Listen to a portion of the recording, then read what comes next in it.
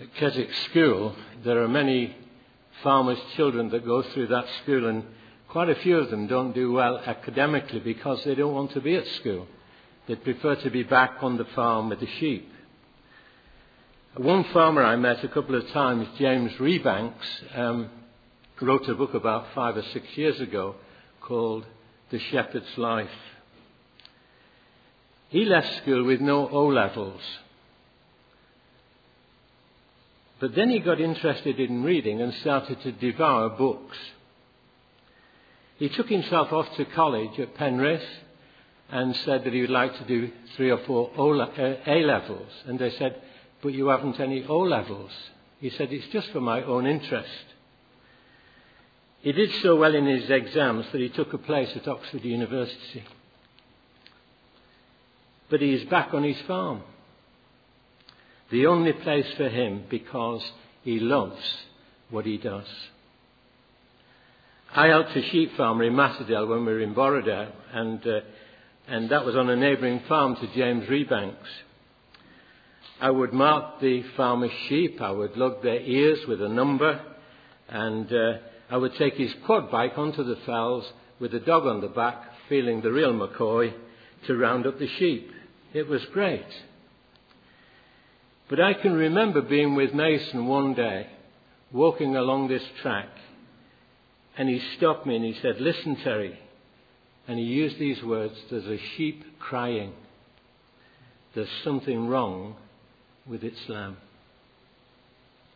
And I thought, what a wonderful picture of the Good Shepherd. Candid Camera, the TV program some years ago, went to this very posh school, and the Candid Camera people posed as career consultants amongst the students. And some of these students were brilliant, and they had to do tests and interviews. And one young man eagerly awaited the consultant's verdict. And surely they would tell him that he would be a college principal, a research scientist, a company director. But you should have seen the look on his face when the advisor said, "After evaluating your tests and interviews, I've decided the best job for you is a shepherd." The student didn't know whether to laugh or cry. After all, who in his right mind would want to be a shepherd? Why devote your life to stupid sheep who can't find their way home? Yet many of the greatest men have been shepherds. John in chapter 10 focuses on the image of sheep, sheepfolds and shepherds. Judea was a pastoral rather than agricultural country. No flock of sheep would graze without a shepherd or shepherds. And so when Jesus referred himself to the Good Shepherd, nothing could have been more familiar or topical to these people. In the Old Testament, God was sometimes referred to as the shepherd of his people. Was Jesus then claiming to be God by using this phrase? Because Isaiah had spoken of God's anointed one who would feed his flock like a shepherd. And there's something very attractive about the Eastern shepherd. Dr. William Barclay quotes the late Sir George Adam Smith's words about the shepherds in Palestine. On some high moor, across which at night the wild animals howl, when you meet him, the shepherd, sleepless, far-sighted, weather-beaten, leaning on his staff and looking out over his scattered sheep. And he said this, every one of them on his heart. And this is the picture of the Good Shepherd. Every one of us on his heart. And we see an attractive picture of someone who was watchful and resourceful, courageous, loving and patient. Palestine sheep were mostly kept for their wool. Eastern shepherds, therefore, would stay longer with their sheep.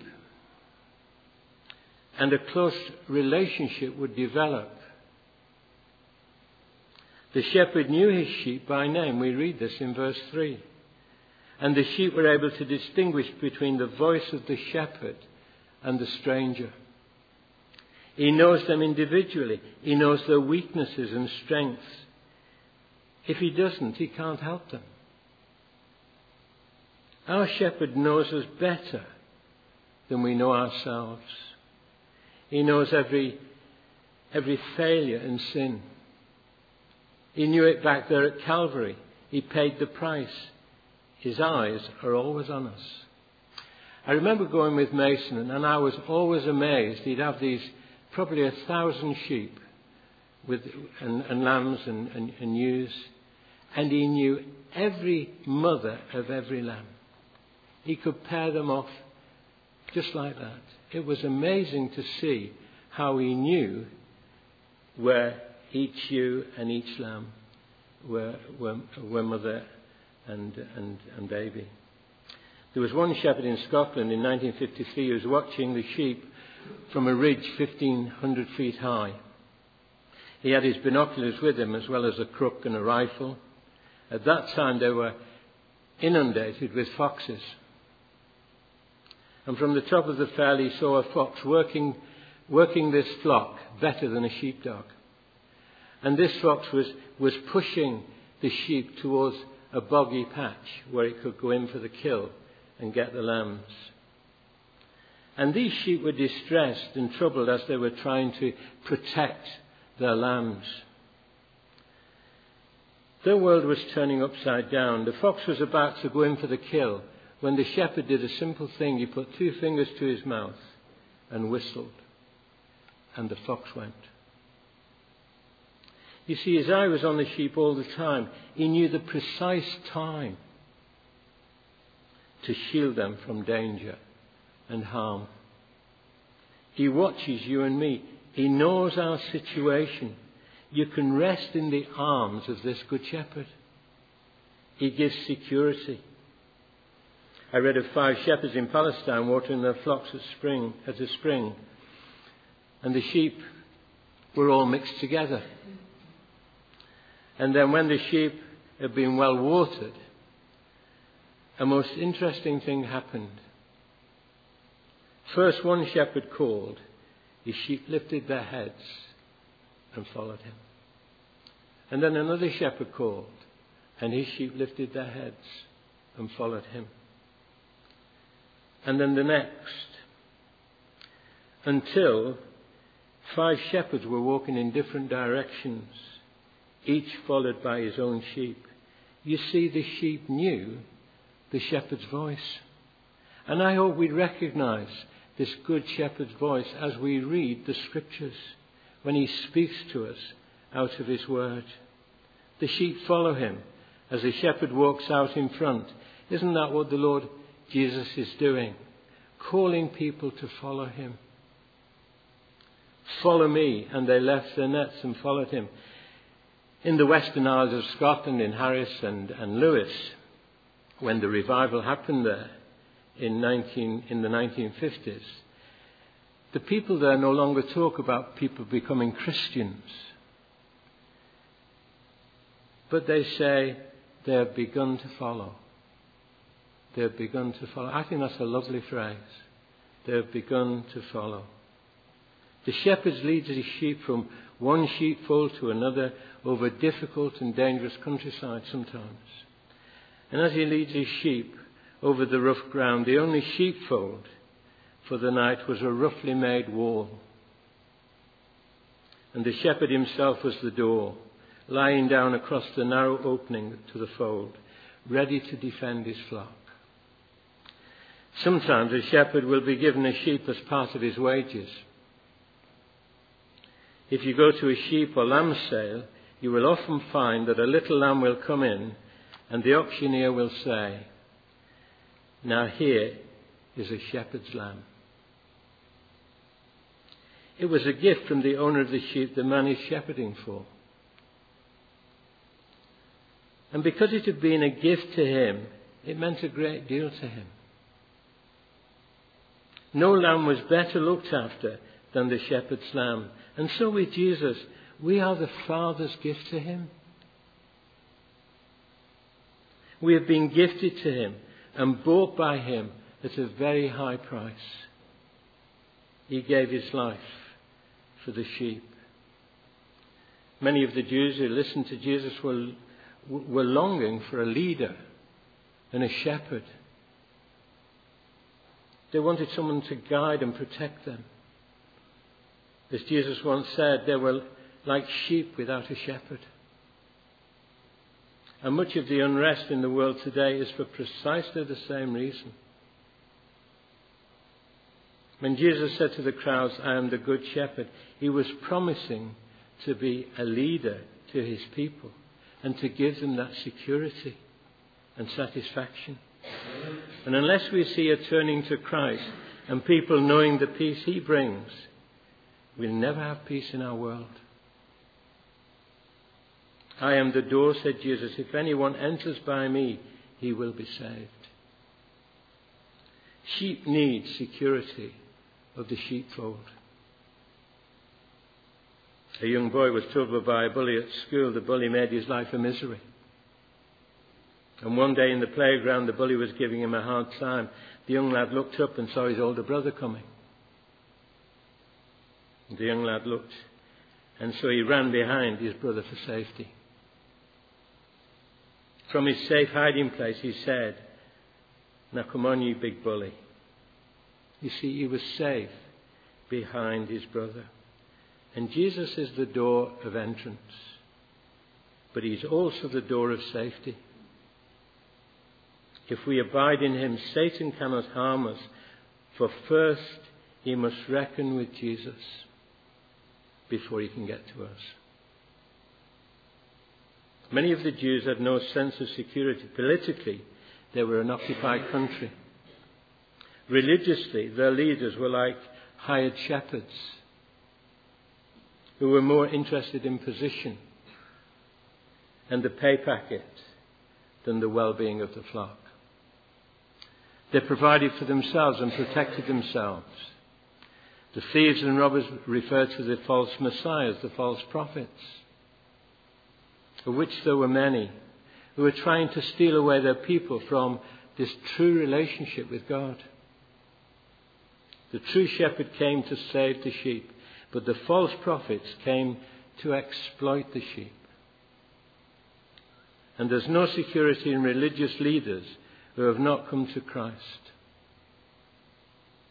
and who destroy a person's relationship to Jesus Christ by destructive teaching and inconsistent lives.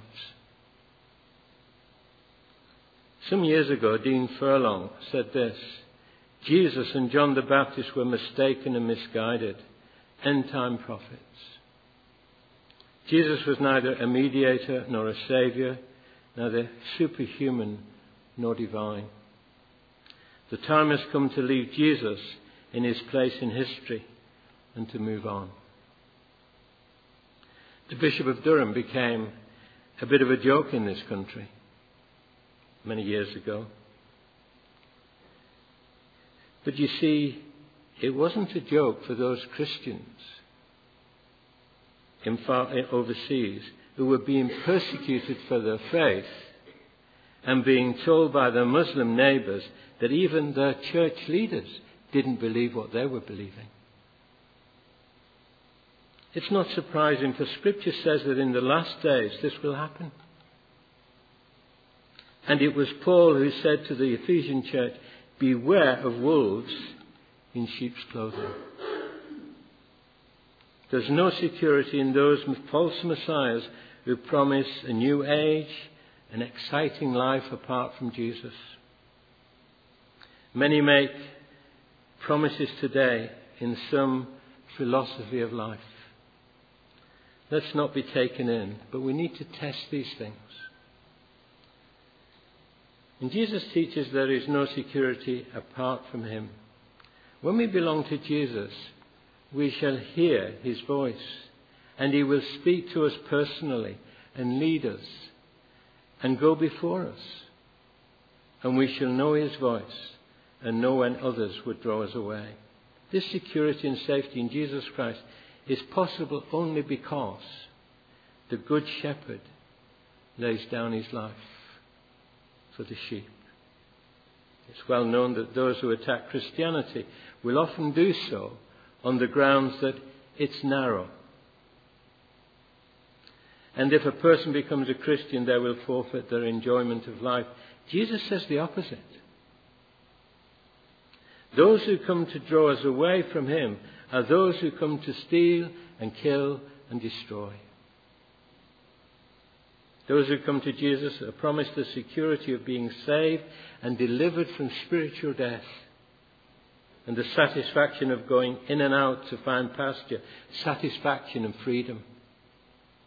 I came, said Jesus, that they may have life and have it abundantly. The non-Christian hasn't even started to live. In Braveheart, it says this: everyone will die, but not everyone can say that they have lived. Some years ago, a church member said, having been brought up in the philosophy, eat, drink and be merry, for tomorrow we die, I was determined to get the most out of life. I joined clubs, went to night parties and lived a constant whirl of social activity. To my friends, I really seemed to be living, but deep down inside I knew it wasn't true. I became more and more dissatisfied and life seemed pointless. Then I heard about the new life that Christ offered. Somehow I knew that this is what I needed. And so I asked Jesus into my life to renew and to give it direction. Since then, I have known increasing satisfaction and fulfillment more than I had ever known before. And as we follow the shepherd, however hard the way, he will lead us to find more and more satisfaction in him. As the good shepherd, Jesus Christ died for the sheep. But in Hebrews chapter 13, it talks about the great shepherd. He lives for the sheep in heaven today, working on their behalf. And in 1 Peter chapter 5, we read about the chief shepherd. He will come for the sheep at his return. Our shepherd cares for his own in the past, the present, the future. He is the same yesterday, today, forever. Our great high priest is also our great shepherd. When he was on earth, he worked for us. When he died for us and rose again and completed that great work of salvation. Now he's in heaven and he's working in us to mature us in his will and bring us to a place of spiritual perfection. In Hebrews chapter 13 and verse 21,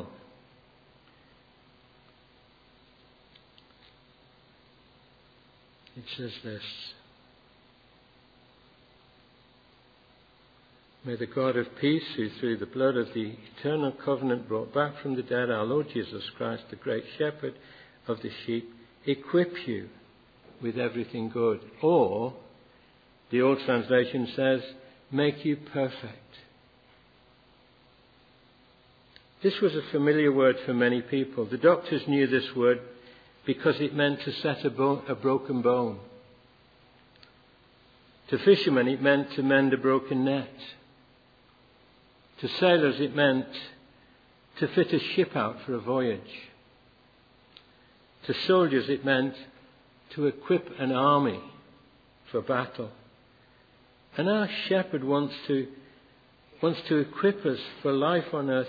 Tenderly, he wants to set the broken bones of our lives so that we may walk straight and run life's race. He wants to repair the broken nets so that we might catch fish and win people for him.